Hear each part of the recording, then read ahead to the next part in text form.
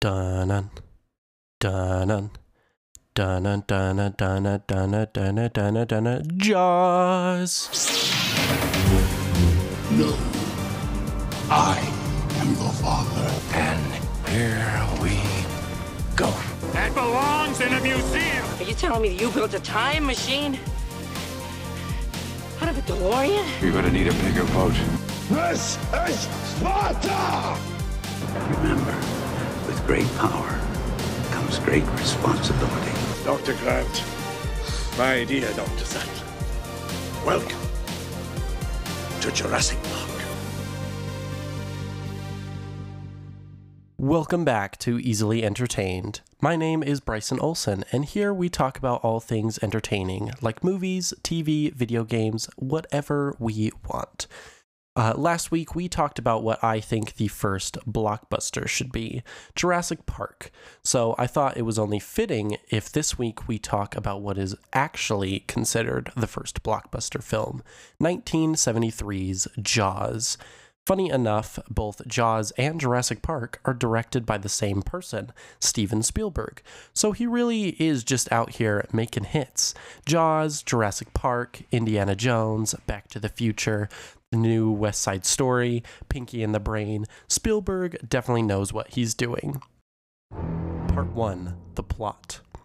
We start the movie at night on the fictional island of Amity, which is meant to be located just offshore of Long Island in New York. It is a summer break, and we see some young adults partying it up, and two of them, a guy and a girl, break off from the rest of the group to go night swimming. Both of them a bit drunk and out of it, so clearly not a recipe for disaster, of course. The girl heads out into the water while the guy just tumbled down a hill on the beach and just decided to vibe for a second. He's like, you know what? Whatever. However, though, when the girl goes out in the water alone, she gets snatched by the villain of the story, a huge great white shark. Guess that's what happens when you decide to just go swim naked in the middle of the night. Maybe don't do that next time. The next morning, we get introduced to our main protagonist of the film, Police Chief Brody, played by Roy Scheider. He gets called out to the beach where the girl's remains have washed up. After receiving the report from the coroner's office, he learns that it is a shark attack. And wanting to act fast, being from New York, where there's a lot of crime, Brody immediately moves to close the beaches, which is clearly a pretty rational response to the whole thing. Or at least you would think so. This takes place during 4th of July weekend, and the mayor of this town doesn't want to close the beaches, like a crazy person. He keeps saying this is a summer town, knowing that a lot of their economic success is due to people coming in the summer and vacationing. However, the man is too ignorant of people's lives in the presence of a dangerous shark to close the beach. He even convinces the coroner to write off the cause of death for the girl as a boat propeller accident. Lesson to be learned here: government officials suck and should not be trusted. So being pressured by the mayor, Brody decides to leave the beaches open. He's new here. Maybe this is something that unfortunately just happens occasionally. Newsflash, Brody, it is not. So, with no acknowledgement of the shark attack that had happened, the beach is open and it fills up with people. Everyone is ready for some good time summer fun. Brody is even there with his family, just trying to relax. However, tragedy strikes again when this time a little boy is attacked and eaten by the shark. Everyone panics. We get a dolly zoom on Chief Brody, which we will talk a little bit more about later, and then a citywide shark hunt. Everyone is anxious to get that shark that ate the little boy. Here we also get introduced to a professional shark hunter, Quint. He offers to kill the shark for 10 grand. However, the city council doesn't really believe it to be that serious. They think it is just a small rogue shark that anyone can hunt. So people all over the city go out on their boats to catch the shark. While the shark hunt is going on, we meet an oceanographer, Hooper, who has come here to help identify the type of shark and eventually aids in the capture and the death of it. Shortly after Hooper arrives, a group of men catch a tiger shark. Did you catch that? I mentioned earlier that the shark is a great white. And Hooper himself, after analyzing the body of the victim, determines that the shark was a great white. Tiger, great white. Those two sound like different sharks. However, everyone is ecstatic because the tiger shark is also a known man-eater, so they believe they have caught the culprit of these gruesome deaths. Later, though, Hooper and Brody cut open the body of the shark and find that the remains of the boy were not in there. This wasn't the shark that they wanted. Another beach party happens with all the new arrivals for summer vacation, and tragedy strikes again. This time, the shark goes into a lagoon where Brody's son is sailing. Thankfully, his son is not killed, but this motivates Brody to finally ignore the mayor and take matters into his own hands. Brody decides to go to Quint and recruit him to find and kill the shark. So all three of our men, Brody, Quint, and Hooper, hop aboard Quint's boat, the Orca. I know, it's pretty ironic since orcas are known predators of great whites. They knew even back then the orcas can be vicious. So the three men head out into the water to go get that shark. They find him and attach some barrels to him so that they can find him when he gets close to the boat. But the shark is even bigger than they expected. They were going to need a bigger boat. They thought they could tire out the beast, however, it was so strong it could take down 3 barrels with him. Even Quint was blown away. Hooper even gets into the shark cage he brings along to try and poison the monster, since Quint's methods did not really seem to be working. The shark, of course, attacks Hooper in the cage and destroys it, but luckily Hooper gets away, hiding in a small reef nearby. With Brody and Quint back on the boat, the shark decides to make a full-fledged effort to get them both. It destroys the ship and manages to get Quint and drag his body to a watery grave. Brody is all that is left. Brody remembers the extra oxygen tank that Hooper had warned him to be careful about. After the shark comes back for him, Brody tosses the tank into the shark's mouth, and as the ship is sinking, Brody gets out his gun that he brought along, carefully aims, and smile, you son of a bitch. Boom! The shark is dead, and our hero has saved the town. Clearly an epic story worthy of a big blockbuster film. Part 2, the cinema. A lot of what makes Jaws such an incredible film, worthy of first blockbuster, although debatable for me, is done through the wonderful work of the filmmakers. The camera work, I think, is especially noticeable when it comes to quality.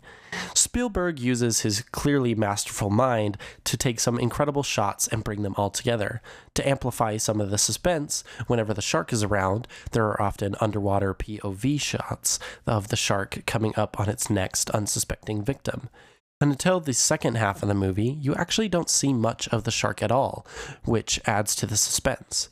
You don't see the monster that is taking the lives of innocent islanders. Which, speaking of the shark, I think it is very relevant to talk about the animatronic that they used for the shark. Which, fun fact, the shark is named Bruce. Yes, like the shark in Finding Nemo. In fact, the shark in Finding Nemo was named Bruce as an homage to the animatronic. Anyways, back to the animatronics. They were actually 3 different animatronics, which kind of is a feat in and of itself, because for any shots using the animatronics, they used a full 2-scale 25-foot animatronic shark. The biggest one having been the shark sled, which had been the animatronic plus a mechanical arm that had supported and controlled the shark. This mechanical creature was used particularly at the end of the film when the shark attacks the boat that the trio of men are on. To be able to use the shark in that way, they had to make the shark sled. It needed more support so that it could actually have an impact when attacking the boat, which if you watch the film, it takes down the boat, so the impact was definitely there. Also coming back around to camera shots, a really famous shot that is in the film is what is called the dolly shot, which I had mentioned earlier. This shot comes during the scene when Chief Brody is at the beach himself, when his family and him see the shark attack a boy. The shot zooms in on his face while also strangely zooming out of the background, which may seem almost impossible because you're shooting all at once, but it is actually possible, and it's actually kind of a hard shot to do. The way the shot is accomplished is by moving the camera physically forward or backward towards the subject, while also zooming the lens in or out at the same time. This causes the picture to distort a little bit and can add a sense of otherworldly or uneasiness to the shot. This effect it creates is also called the vertigo effect, due to its first use in the movie Vertigo when used to amplify how high something is, or kind of giving a visual interpretation to the feeling of vertigo. It can't always be done well, and it takes a lot of technical know-how and skill to properly pay it off. But when done right in things like Jaws, it can take the level of suspense to a new level. Another thing that really added to the suspense of Jaws was the score, which was done by John Williams, the classic dun-dun, dun-dun, dun-dun. Everyone knows it. The music brings more uneasiness and also amplifies that suspense. I think a good example in the movie is when Hooper and Brody go out on the water at night and come across a wrecked ship of one of the townsmen. Hooper decides to go in the water and check out the hull, and during so, the music is at a height, and it feels very suspenseful. And then just before a slight jump scare from a dead body floating out of the hole, the music cuts out, which throws us off because we are waiting for something big from the music, and with a cutout, it subverts our expectations and surprises us along with the visuals. So why is Jaws considered the first big blockbuster? Well, it clearly has a well-done story and some well-executed filmmaking, but why was it so strongly received? Well, there were quite a few reasons, one of which was that it was released during the summer. If you notice the release of a lot of movies, they are often during times when people are most likely to see them, specifically vacations or holidays, Halloween, Thanksgiving, Christmas, Valentine's, spring break, and summer. And in the case of Jaws, the movie actually takes place during summer vacation, so a summer release was kind of relevant to the relatability of the story. The movie is also pretty action-packed and suspenseful. This kept the audience on the edge of their seats and engaged with the film. The trailers for the film also helped bring that across to the audiences, giving just the base information needed and some of the iconic lines from the film to intrigue the audience and get them to actually line up around the block, waiting to see the movie, which was kind of a first in cinema history. And along with that, the movie was not extremely gory, so it managed to get a PG rating, which allowed for a much larger audience than if it had been rated R, which at the time would have been the next rating because PG-13 didn't exist at that point. And typically R meant it would have to be a lot more gruesome. So Jaws was technically a movie for the whole family. Pretty much anyone could watch the film, which the main protagonist actually targets. Chief Brody is what is meant to be the everyman. People can relate to him. He may be the chief of police, but it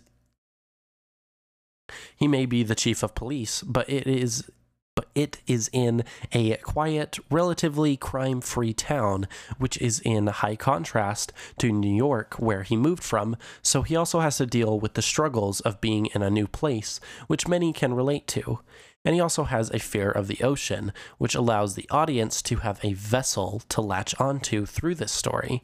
You are meant to be scared of what is in the ocean, because that is where our villain is, and our quote-unquote hero of the show is scared of the water, so you can follow with him as he has to overcome his fear to be able to save the town from the monster. Which leads me into the last reason why Jaws was such a big blockbuster. The concept of the film was extremely simple. It was elevator pitch easy. A peaceful seaside town is terrorized by a 25-foot great white shark. This can be easily brought up when people are talking about new movies. They don't have to explain the whole plot in great detail to actually get the point across. It is simple, clean, and attention-grabbing. It is what allowed for the movie to become so successful, even going on to make a worldwide gross of $470 million, which was pretty incredible for 1975. So maybe Jaws is actually pretty worthy of the first big blockbuster title. It had a suspenseful story, it was full of fantastic filmmaking, and had an impeccable impact on the world of movies. And when you watch this first big blockbuster, I guarantee you will be easily entertained. Thank you for listening to Easily Entertained with me, Bryson Olson. If you enjoyed, be sure to tune back in on the first and third Tuesdays of every month at 5 p.m. Mountain Standard Time to hear all about entertainment. Easily Entertained is available on Spotify, Apple Podcasts, Amazon Music, and anywhere else you get your podcasts. Also check us out on social media on Instagram, TikTok, and Twitter under Easily Entertained for more updates on new episodes and extras on all things entertainment. Until next time, this is Easily Entertained.